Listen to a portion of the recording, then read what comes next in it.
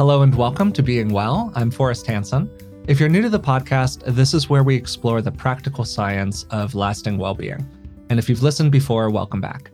I've been looking forward to today's conversation for a while. We generally focus on topics related to mental health on the podcast, but there's no doubt that our physical health plays an enormous role in our ability to lead a fulfilling life. And there's nothing quite like a pandemic to throw that into sharp relief. That's why I'm so happy to be joined today by one of the world's leading nutritional scientists, who is also heavily involved in one of the world's largest ongoing studies of COVID, Dr. Tim Spector. Dr. Spector is a professor of genetic epidemiology and the director of the Twins UK Registry at King's College London. Twins UK is a scientific study of over 14,000 identical and non-identical twins that's been running for nearly 3 decades. Much of Dr. Spector's current work focuses on the study of the gut's microbiome. He's also one of the leaders of the COVID symptom study, a fantastic ongoing study that includes doctors and scientists at Mass General, the Harvard School of Public Health, the Stanford University School of Medicine, of course, King's College London, and the health science company Zoe, which Dr. Spector is one of the founders of. Finally, he's the author of a number of wonderful books, including The Diet Myth, Identically Different, and his most recent book, Spoon-Fed: Why Almost Everything We've Been Told About Food is Wrong. So, Tim, thanks again for taking the time to do this today. How are you doing? It's great. It's a pleasure. Again, thanks so much for being here. I've been really looking forward to the conversation. As I kind of mentioned during the intro, there are a lot of different places that we could start with you. You are an extremely knowledgeable person. But a major recent focus and kind of really ongoing focus of your work is the gut's microbiome, and particularly how each person's individual makeup can lead to very different responses to different kinds of food. To just start by kind of finding a place to start here, for people who may not be familiar, what's a microbiome and why is it important? It's a good starting point. Basically, it's a word that means the community of microbes. And a microbe is anything you need, any little bug you need a microscope to see. And we're actually pretty much half microbe, half human. There's so many of them. And in general, the microbiome refers to the gut microbiome because that's where 99% of these guys are in our bodies. And when we talk about the gut, they're actually in the lower part of the gut. That's the lower intestine, the colon. And we have probably around 2 kilograms of them in us right now. And so we lose about half of them every time we go to the toilet. Wow. And someone's estimated that you get rid of about the weight of about 5 African elephants in your lifetime of microbes. So we're one big microbiome graveyard as well. But the really fascinating thing, and the thing that excites me, is that all these microbes, which we thought were just bugs that either infected you or did nothing, are essential to our health. And think of the microbiome as a new virtual organ in our bodies. So it's like discovering we have a liver or a spleen we didn't know about, some 18th century physician. So suddenly these microbes are produced, they're like chemical factories. They're basically producing thousands of key chemicals that keep our body in harmony and sort out everything from our emotions affecting our brain, to our immune systems, to metabolism, to our appetite, to how we digest food. It's a huge, exciting area, and that's why you've got to stop me because I get very excited about it. Oh, no, I think that's amazing. That's fantastic. And I mean, you named so many different things there that this is important for. And I know that one of the focuses of your study is the way in which the food that we eat influences that system. Is that more or less correct? It works 2 ways. So with the company Zoe, we've been looking really at personalized nutrition as well. And so that's part of this whole puzzle. So we know from the Zoe studies, the PREDICT studies, they're called, which are one of the world's largest studies done, that we give thousands of people identical foods. How you break down those foods, how you respond to it, depends on your microbes. And in the same way, as you just suggested, we're all different in our microbes. We're all unique. And you can alter your microbes by changing what you eat. So it works in 2 directions. So that's why, in a way, I got into this, is because I was studying twins for 30 years. And which is a fantastic job, really, because you could study anything, nature v nurture of anything. But I got more and more interested in why identical twins were different. And we looked at differences in their genes, and there were some very subtle ones there. And there was something called epigenetics, where you can tweak the genes a little bit with chemical signals or something. But they never really explained these huge differences by why one twin would be overweight, the other one skinny, one would be depressed, the other one happy, one religious, the other atheist, one die of cancer and one be healthy. So what we found is the microbiome is the most likely explanation for that, because even identical twins in these PREDICT studies ended up having not only different responses to food, but also different microbes. So they have 100% identical cells and genes, but their microbes were only slightly more similar to yours and mine, around 30% similar. And so that fact, the fact that everyone is carrying around this unique set of microbes which produce unique chemical mixes, suddenly changes our whole idea of health and nutrition. Wow. Yeah, that's, for starters, completely fascinating. And the work that you've done with twins is very, very, very interesting to me on a lot of different levels, including in social science research. There's a lot of interest in twin studies of various kinds, as I'm sure you're very familiar with, because of the ability to the extent possible, separate out those questions of like nature versus nurture. But the fact that you're indicating that in this study, there was such an individualized response to different kinds of foods or different macronutrient makeups or whatever. I took a quick scan at it, and it suggested that genetics play like a relatively minor role in determining somebody's nutritional response to foods. Is that, again, more or less accurate? It is, and it was a bit of a surprise to me because I'm a genetic epidemiologist. The giveaways in the title. I'm supposed to find genes are important for everything. And that's basically what I've done for the last 30 years, is say how important genes are. So I come to do this PREDICT study, and most of the 1,000 first people in it were twins. So we put all these twins, gave them identical muffins and gave them identical milkshakes, and basically followed them for several weeks with these glucose monitors and with blood fat tests and really measuring everything we could on them. And at the end of that, we found that virtually no two people had the same blood responses to an identical meal.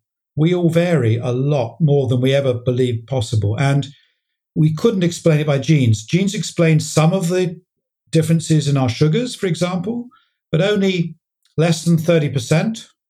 And in our response to how quickly we get rid of fats from our body, they had virtually no effect and very little effect on our gut microbes. So that means that most of those elements, if you can work out how you can get your blood sugar peaks under control, your fat peaks under control, and your microbes, and they're all interacting, it means that far from the old adage that, well, you're stuck with the genes of your parents, you can't change that.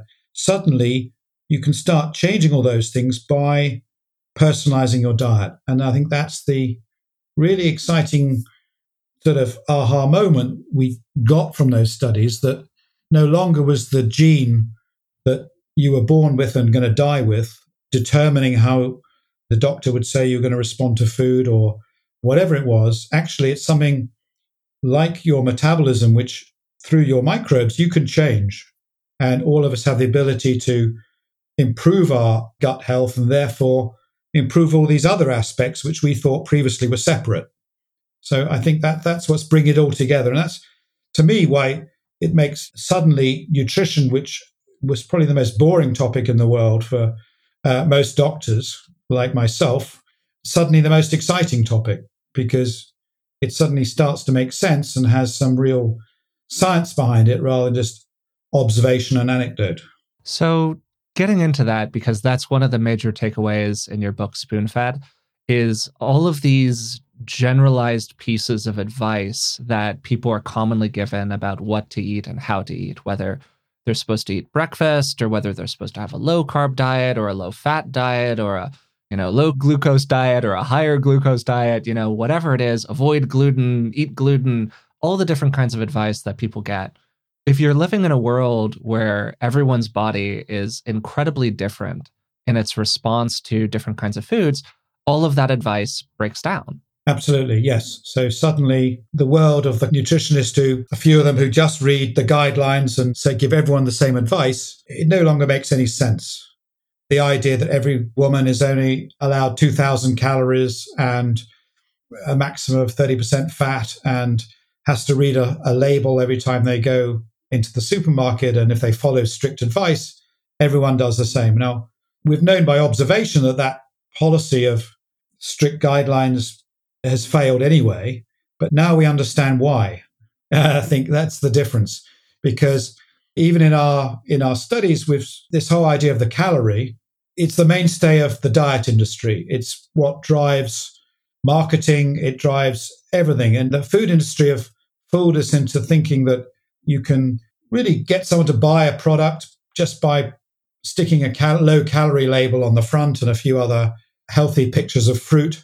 And suddenly that is, instead of understanding all about that food, you're just looking at that one number. And what this is showing is that's absolutely wrong, because an identical calorie is going to give a very different reaction to someone if it's a healthy food made of real food, if it's ultra-processed, or even in some people, just because the way they react to it will give them like a sugar dip or a sugar peak.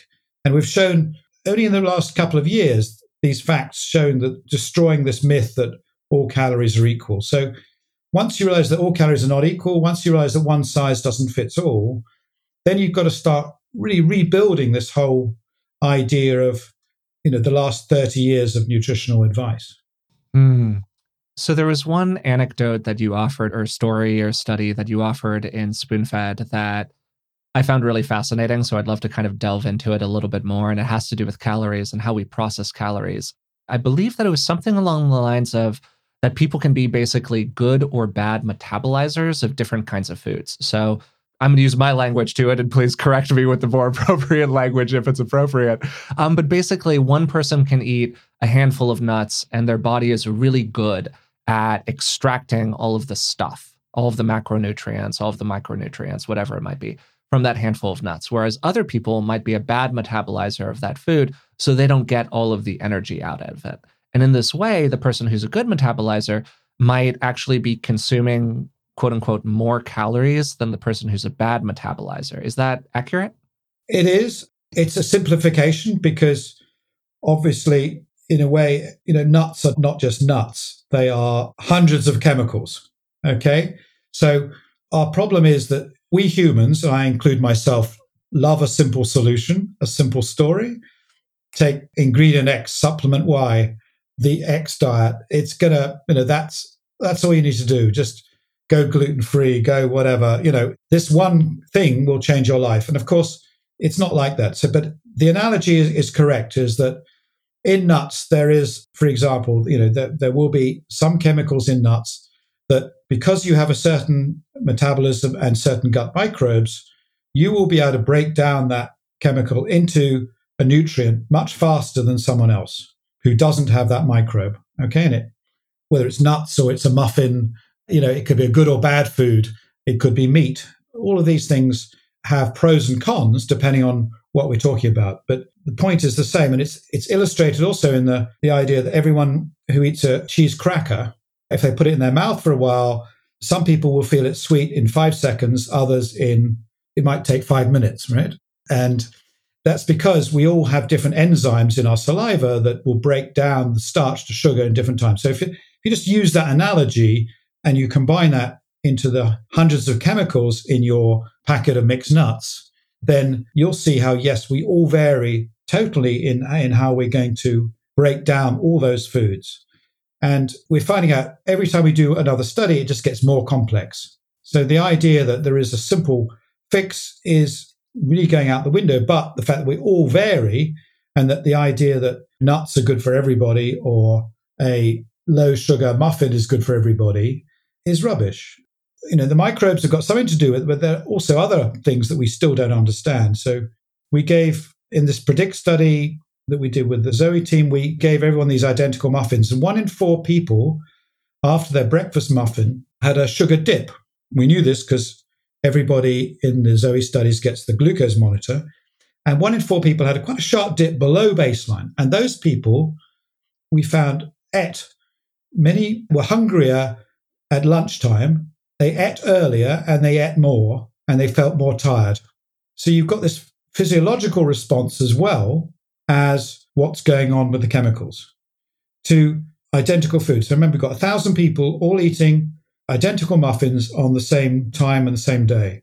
And just depending on which way your blood sugar is, we don't know why it dipped. Some people don't even notice it, others do. And the same is true of many things. But these little simple analogies help you understand the complexity and why one food isn't going to suit everybody. And at a broader sense, it's why studies of low-fat diets against low-carb diets don't clearly show a winner. Because for some people, a low-carb diet might be better. For some people, a low-fat diet might be better. Exactly. For some people, a Mediterranean diet or whatever else. Yeah, okay, that makes total sense. Yes. So the whole thing is very complicated, but we need to use a few analogies to try and get people to understand it. Because if they can understand this concept, then you can start to understand what makes you tick and how you can experiment with your own biology to get what's right for you and not just believe some guru or some big food company marketing to say this is the healthy snack for you. You eat this high protein granola bar and this is full of vitamins, it's going to be good for you. Well, it probably isn't anyway, but there might be some people it's particularly bad for, and some people, it might be okay. But that's the whole point, is trying to get everyone to understand more about what's happening when they eat food. So what are some ways that a person could basically run little experiments with their diet or with their health in the way that you're describing to kind of find what works for them? And also at the, obviously personalized nutrition is the big point here and everyone's going to be a little bit different. But is there advice that you've found that's at least somewhat generalizable? Yeah, I think the example I gave of the eating the breakfast muffin, 1 in 4 people have a sugar dip. And I think half of those people, if you ask them, do feel it. They know that when they get too much carbs, they will feel tired and fatigued, half an hour afterwards. So there's a few lucky people. It doesn't happen to me, but there are some people, you might be one of them, I don't know, but they feel unwell after it, so they know to avoid it. So it's just worth everyone testing that. Just make a conscious effort to feel, what's my energy level like? And I think the way to experiment is best around breakfast. And the reason is that most of us have not been eaten before it. So we've had a fasting period, generally at least 8 hours, and hopefully a bit more. We might discuss intermittent fasting. It's a fair bit in the book on that. But to experiment, breakfast is the best place because most of us have a high carb breakfast. That's what Mr. Kellogg told us to have. Yep, totally. The Cheerios or whatever it is, and with added vitamins and calcium enriched, the whole thing. Yeah. Yeah. So it's the one meal of the day that everyone has virtually the same the whole of their lives. And we wouldn't dream of having it in the evening. It'd be pretty boring. But we, for some reason, do it in the breakfast. Now, first of all, you could try skipping breakfast. And this is one of the most controversial things I say in the book, that for some reason, for many people, it's a bit like attacking religion, Yeah, breakfast is a holy cow, absolutely. Everyone's mom told them it's the most important meal of the day, and I'm not letting you go to school without it. And so it's like beaten into us, right? But it's a new invention. It only came about 150 years ago. And our ancestors never ate breakfast. And when I went to stay with the Hadza tribe in Tanzania, who are hunter-gatherers, they don't have a word for breakfast. And they never ate before about 10 or 11 o'clock in the morning. So anyway, first try skipping it, because the studies show that on average, you don't put on weight, which was the old myth. There have now been randomized controlled trials, about 10 of them, showing that you're on average likely to lose some weight by skipping breakfast and having a slightly bigger lunch. And one of the reasons is that this probably helps your gut microbes. Interesting. The longer you rest them overnight, you're not snacking, probably the healthier they are. That's the current hypothesis. So fasting in the morning may not be for everybody. Some people might be better off in the evening. So try that for a while, 1 or 2 days a week, see how you get on. Then switch from your high carb breakfast to a high fat breakfast. So I switched because I used to have what I thought was a healthy doctor's breakfast, muesli with no added sugar, a bit of low-fat milk, a bit of orange juice. And it turned out when I started doing these Zoe studies and I had my glucose monitor on, I realized I was getting a massive sugar peak in the mornings and I was pre-diabetic. So that was an instant turn off for me. And, and I avoid bread in the mornings as well because that was my other thing. So I now have a much more fat and fruit breakfast and that helped me. And I found that I can go longer. I don't feel hungry at lunch. So that's the other thing to see which one suits you. And the others might be true. So there are some people who do better on carbs, don't get a sugar spike, don't get a sugar dip, and do pretty well on it. Other things we found, some people exercise better before and after meals. Most people who do regular exercise are quite good about noticing how they perform and just trying to log things like your hunger levels and your alertness and things like this. So that's what everyone can do to see what suits them, as well as altering your timings of your meals. Very cultural when we eat. Many parts of the US, I know, eat very early. If you go down to, towards the Mexican border, you'll find more of a late difference. In the north of England, people eat 5:30 in the evening. If you go to Spain, they're eating at 10 o'clock in the evening. So huge cultural differences in what you're brought up on. So whether you're a morning person or an evening person, you've got to find out for yourself. Now, obviously, in the future, I think that just scratches the surface, gets you interested. In the future, I think everyone's going to be doing their own personalized nutrition. And if any of the listeners are interested, then they should sign up for the Zoe project at the moment, which is now for a few months been commercially available in the US on joinzoe.com, where you get the combination of the glucose monitor, the blood fat testing, and the microbes all together. And other companies are also offering just the sugar tests alone. So I think these are getting cheaper all the time. They're coming.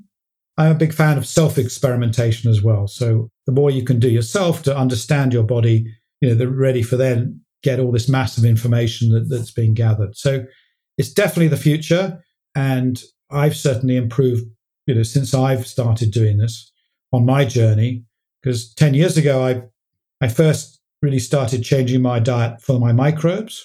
I just said, what can I eat that's good for my microbes? And that was my sort of mantra, really. I gave up calories or worrying about fats or anything. I just said, okay, if my microbes will like it and it's tasty, I'll eat it. Yeah. And some things that I didn't find were tasty, but I got used to it and I now like them because my microbes are forcing me to eat them.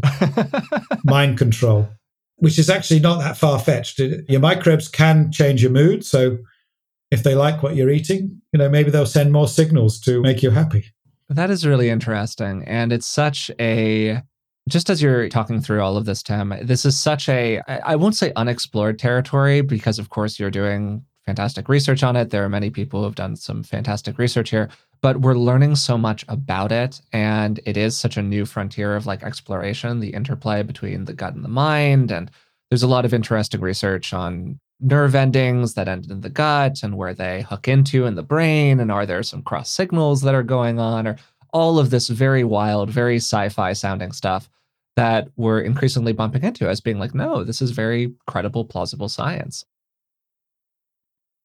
To return to something that you were talking about a little bit earlier about fasting, and particularly about intermittent fasting, which is becoming increasingly popular. People are doing it more and more, and there are a variety of interesting or plausible health benefits that are associated with it. I would love to go into that a little bit. Is that something that you would recommend for more people, that they explore that in their own lives? Yes, I'm actually a fan of this, but it's also the counterpoint to it is that the food industry made us believe 30 years ago in the mantra that we should eat little and often.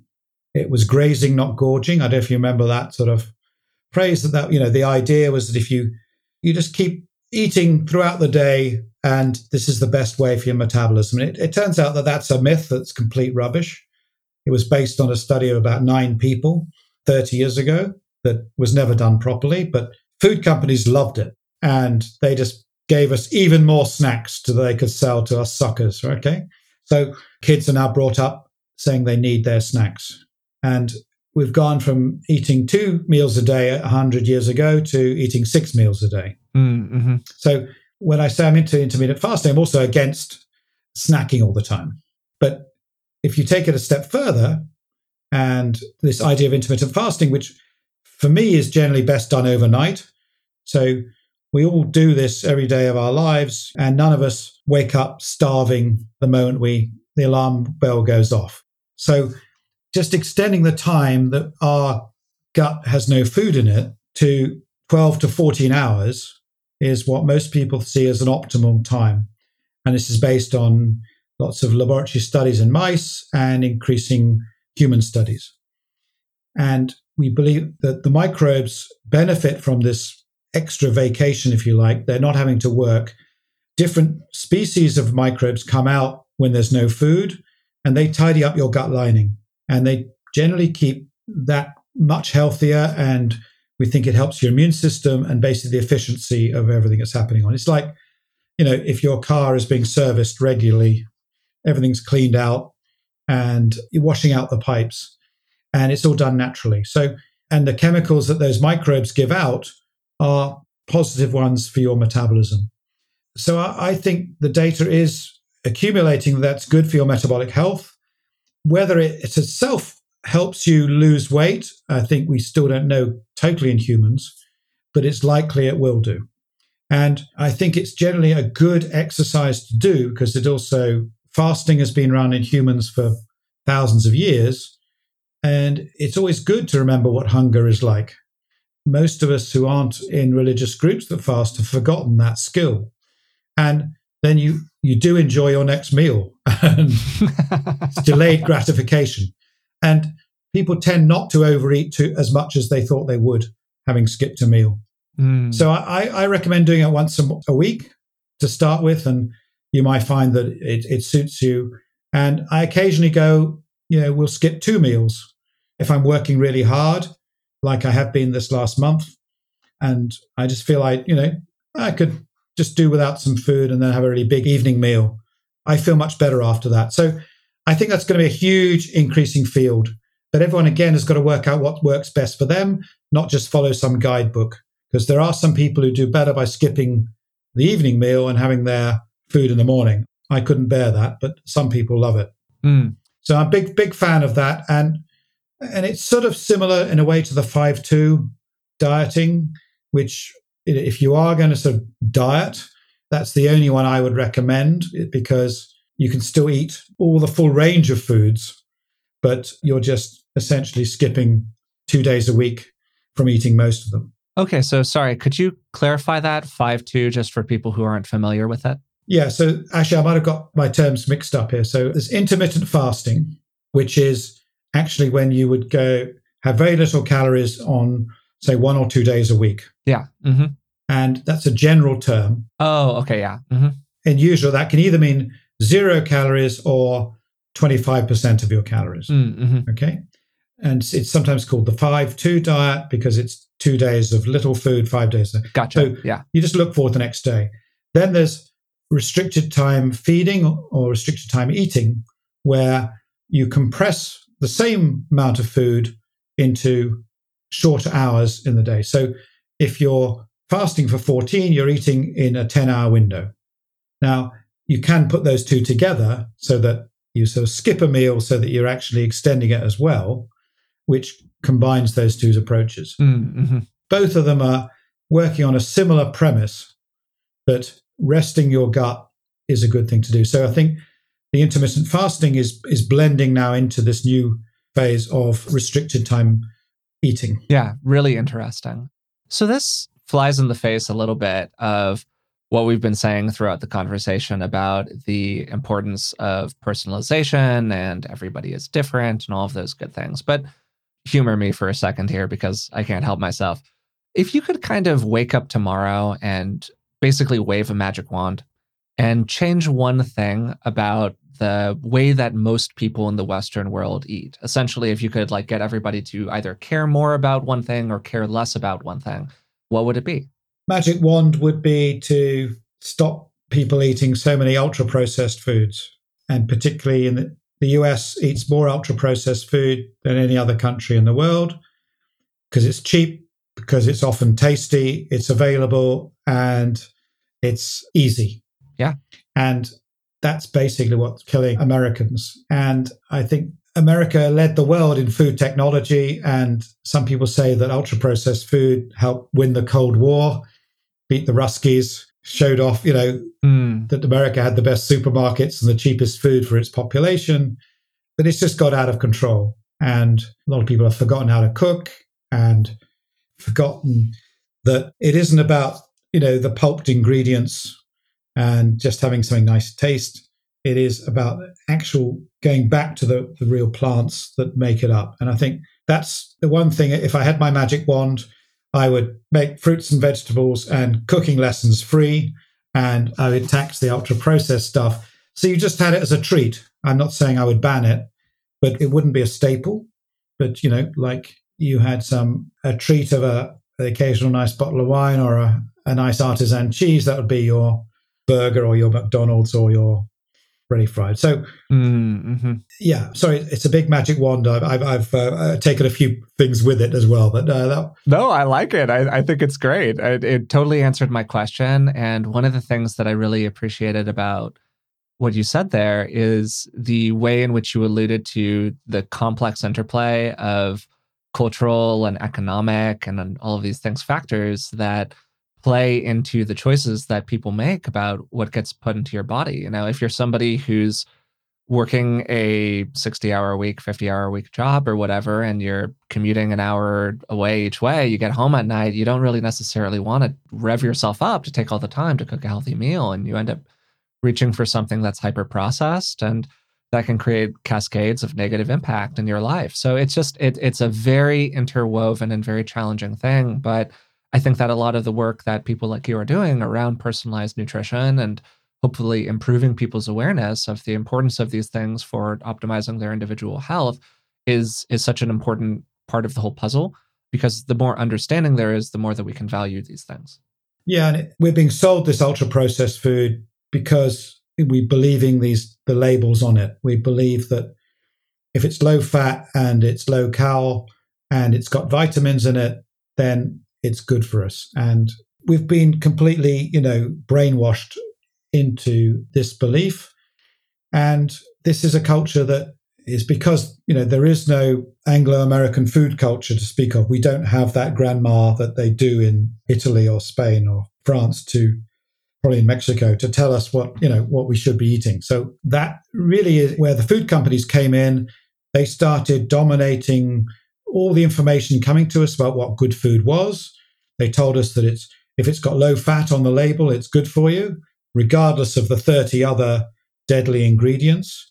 And we lapped it up. They said if it's just a diet drink, Diet Coke, Diet Pepsi, it's got zero sugar. Forget all the other stuff made from God knows what in it that really messes up your microbes. Yeah. That doesn't make you lose any more weight than drinking the highly sugared stuff, and probably changes your taste buds forever so that you want more of it. Yep. So we've been conned by this whole idea that we can simplify food into a label that tells you exactly how you should be eating. So we're given this false sense of comfort. And I think all of this is distracting us from the quality of food, understanding what's actually in that food, because we believe that label is a surrogate for it, and that brand is a surrogate for it.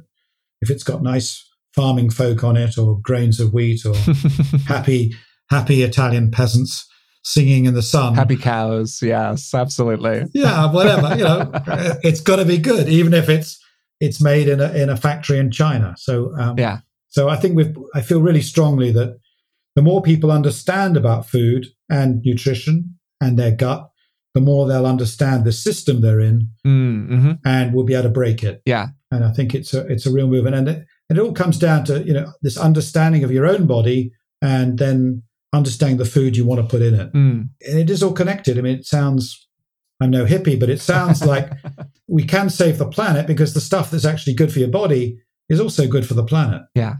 And that's an increasing message now for people, for example, eating less meat and fish and things like this that might be more important than just the health aspects. Yeah, absolutely. And I know that we could just keep on going here, Tim, because there's so much to talk about and we could just kind of keep on rolling with the nutritional side of things. I think that the message that you're sharing is really fantastic here. And I'm sure that there are a lot of people who are listening who are resonating with it. But I want to kind of take the conversation in a little turn toward COVID, which I know that many people are also very interested in and kind of curious about these days. You're one of the leaders of the COVID symptom study, which I mentioned during the introduction. It's a fantastic ongoing study that's based on data collected through, and I believe that it's an app, please correct me if I'm wrong here, that now has millions of users.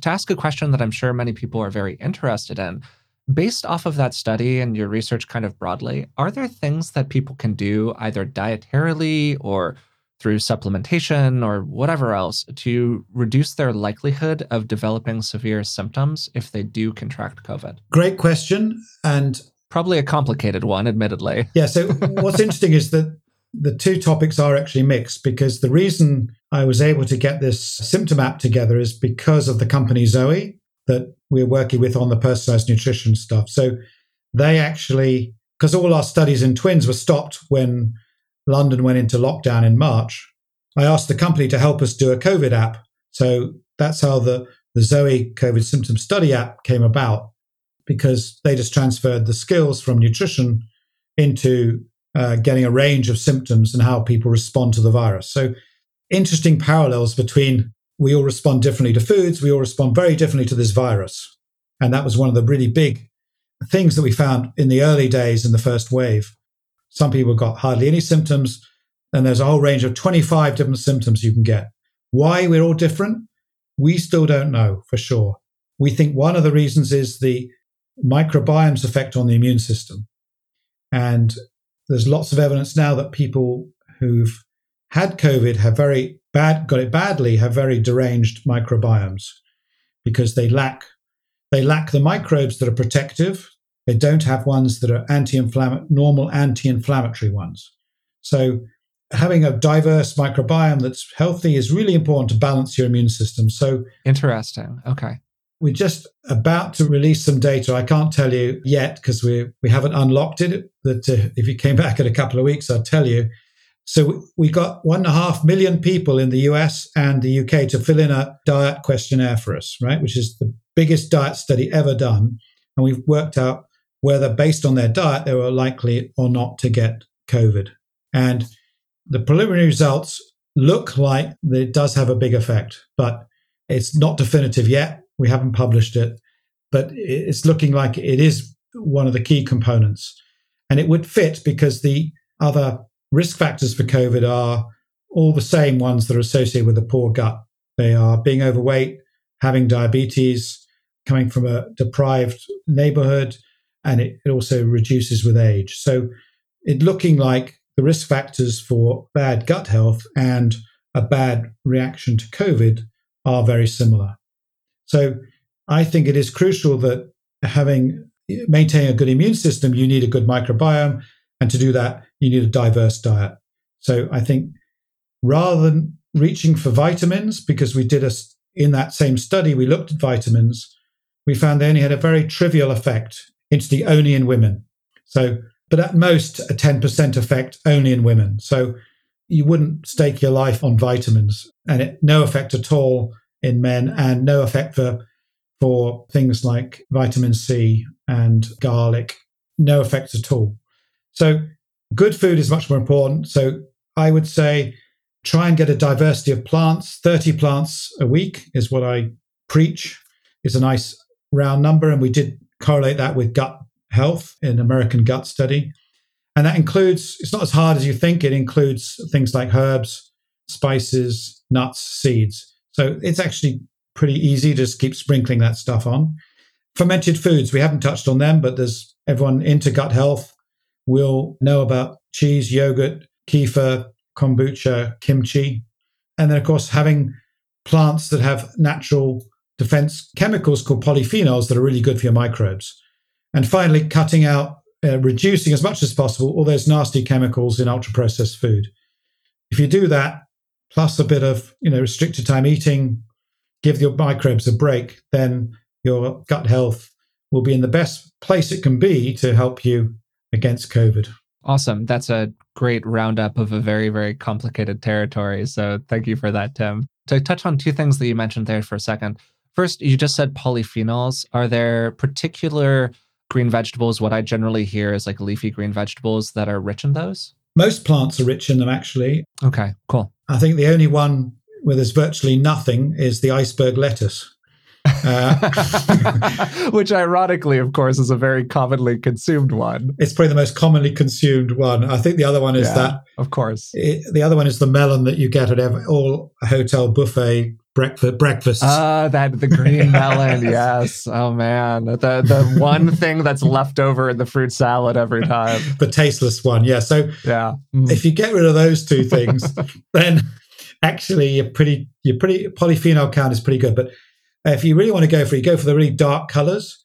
So if you're picking a lettuce or a cabbage, the ones with the darker, richer red blues, they're the ones that have it. All the berries are fantastic. I think it's the blackberry and the blueberry and the raspberry. They have the highest concentrations of polyphenols and also have a lot of fiber as well. Nuts are really good for polyphenol, so they're really healthy. And there's some strange ones as well. So I know Hershey's is popular, but there's not much cocoa in Hershey's chocolate, 12%. But if you go above 70% and you go to that artisanal chocolates, dark chocolate, really good on polyphenols. So 1 or 2 of those a night will really boost your polyphenols. And then, of course, I like a glass of red wine. Red wine probably has the highest polyphenol count of anything you can ingest. So don't overdo it. But a small glass of red wine a day is good for your heart, and it's probably because it's giving rocket fuel to your gut microbes. That is really fascinating. And you just became everybody's best friend when their spouse asked them why they're consuming red wine and chocolate every night. So they could just point to this podcast, Tim. Thank you for that. So to do, again, like just kind of my due diligence here with one other little thing. I recall a study, I believe that it was published by you guys, and I think that it was the vitamin study that showed a small but non-zero protective effect for vitamin D, particularly, I think, among women. Is that more or less accurate? Yes. Okay, cool. The effect was less than 10%. Sure. And when we looked in another group who had antibodies, the effect was even less. It was about 3 or 4% protective effect and 0 protect in men. But because our numbers of the study were nearly 2 million people, we were able to show a small effect. Now, that's an observational study, not a clinical trial. And you have to be wary because in one of my past lives, was a rheumatologist dealing with osteoporosis and prescribing vitamin D to everybody who came in. And we used to believe it was a fantastic thing to give and that it protected against fractures. And it turns out that when you do the randomized trials, you don't see the benefits on fractures and falls that you would expect from the observational studies. So it could be that your vitamin D level is an indicator of your general health. And so having a low vitamin D level is an indicator you are more likely to get ill or get COVID or whatever it is, but that boosting it artificially with a chemical doesn't actually help you. Because you're not addressing the underlying problems that are leading you to have a low vitamin D level. Is that correct?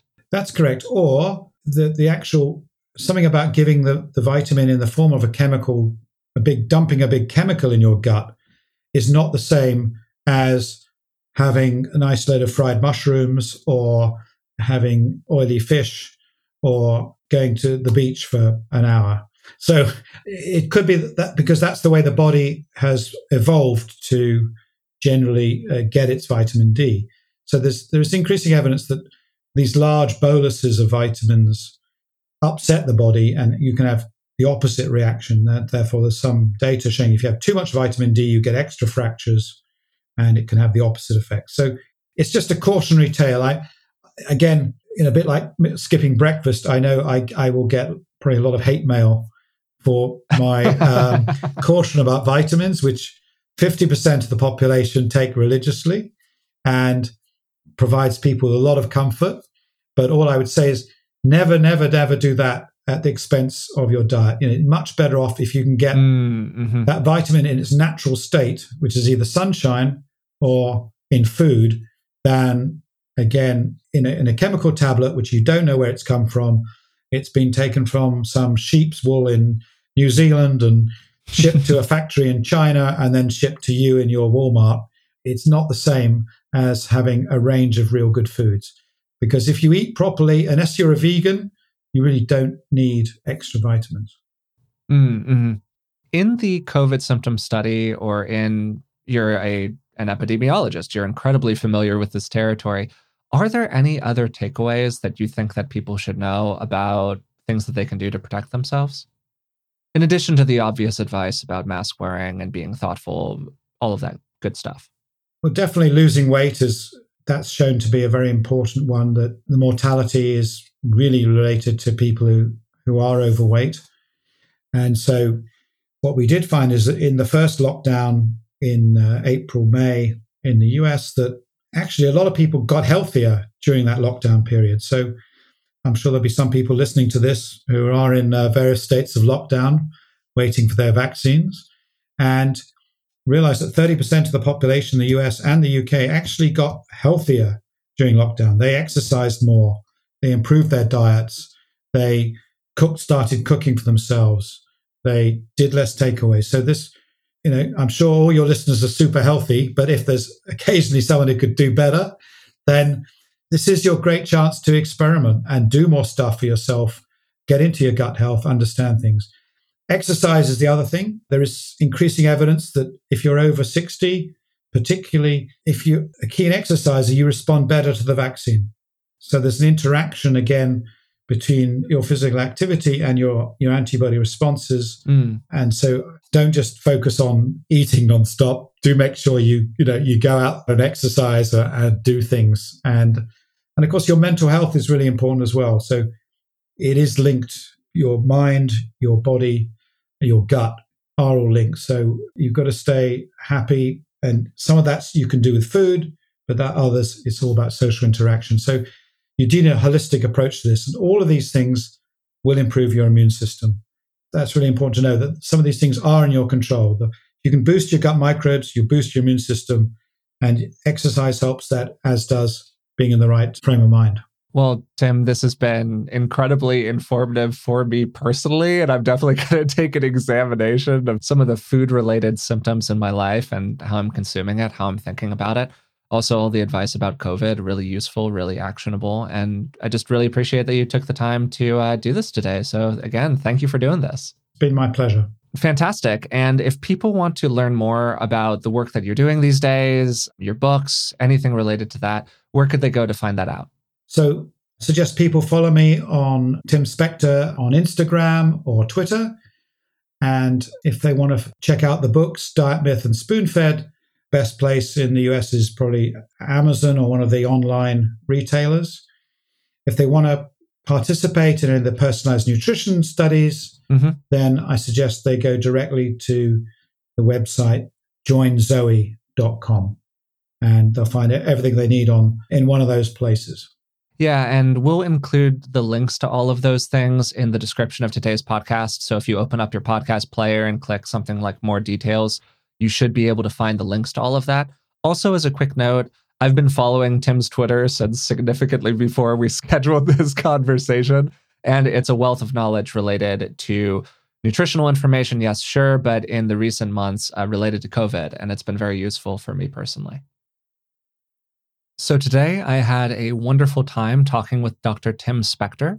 He's a professor of genetic epidemiology at the King's College London, and he's the author of a number of wonderful books, including his most recent book, Spoon-Fed: Why Almost Everything We've Been Told About Food is Wrong. As Tim said toward the end of the conversation, if you're interested in learning about any of his work, purchasing one of his books, or getting a personalized testing kit from Zoe, I've included links to those in the description of today's podcast. So if you go to your player and click a button along the lines of see more or more information, something like that, those links should pop up and you should be able to follow them to the place you want to go. Today, we focused on two primary topics that were heavily interwoven with each other. The first was nutrition, particularly focusing on the importance of personalized nutrition and the gut's microbiome for determining people's responses to different kinds of food and different nutritional strategies. And then second, COVID, the coronavirus and the way in which our nutrition can interplay with our outcomes if we are to contract COVID. Tim began by explaining what the microbiome is. Essentially, it's all of the little organisms that make up the complex ecosystem that exists inside of our gut. To radically simplify a lot of what Tim was saying, the food that you eat influences the bacteria, and the bacteria influence whether or not the food that you eat are particularly good or bad for you. There are certain foods and certain overall diet compositions that are linked to good or bad gut bacteria that can help or hinder elements of your metabolic health. But one of the challenges here is that, of course, people have different bodies. They have different guts. Each of these guts has a pretty unique microbiome. Even identical twins that share their genetic makeup have only slightly similar gut microbiomes. As Tim said, not particularly more similar than he and I had to each other. This means that any broad, generalized diet advice that you are given by the food industry, beyond really pretty common sense things like eat more leafy greens and be conscious about how much protein you're consuming and try to consume a variety of whole foods and avoid a lot of really heavily processed foods that have a lot of unnatural ingredients in them. Beyond that, it is very challenging to give generalized diet advice that's going to work for all or even most people. And that was really Tim's consistent message during this conversation. Take control of your own diet, take control of your own eating habits, and find what works for you. And alongside that, be a little appropriately skeptical when you feel like somebody is trying to sell you on the newest fad diet. One of the things we touched on in the middle of the conversation was calories in, calories out. This is a piece of general diet advice that is shared all the time. It's really kind of the holy grail of diet advice. If you just eat less and exercise more, you will lose weight.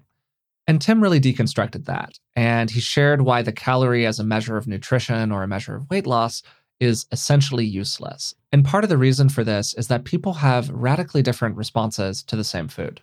Just because we're both eating, to give the example that he shared, a low sugar muffin doesn't mean that our bodies are going to respond to it in the same way. And we might even be processing or metabolizing the calories in that muffin quite differently from each other. Because of this, just knowing that something has roughly 300 calories in it doesn't really tell you anything about how your body is going to respond to that food. And there's an enormous amount of variation between individuals in both the amount and efficiency of our gut bacteria. And that can have a big impact on how many calories our body absorbs and then converts into energy. To quote a line from Tim's book, the message is clear: individual circumstances can vary to such an extent that the calorie as a measure of nutrition or weight loss is essentially useless. I asked Tim a question toward the end of our conversation on nutrition, which kind of flew in the face of all of the personalized advice, but I asked him to humor me and he went along with it. I asked him if he could change one thing about the diets of most people in the Western world, what would he change? And he focused on consuming less highly processed food. And alongside that, being a bit more skeptical toward what the food industry tells you is good for you. Again, most of the things that have actually been shown to be good for us are very basic, common sense advice. Consume a bit more fiber, consume a variety of plants every day, consume whole foods, do more cooking at home. Great. But once you get past that point, it is very, very challenging to give generalized advice. From there, we turn to COVID.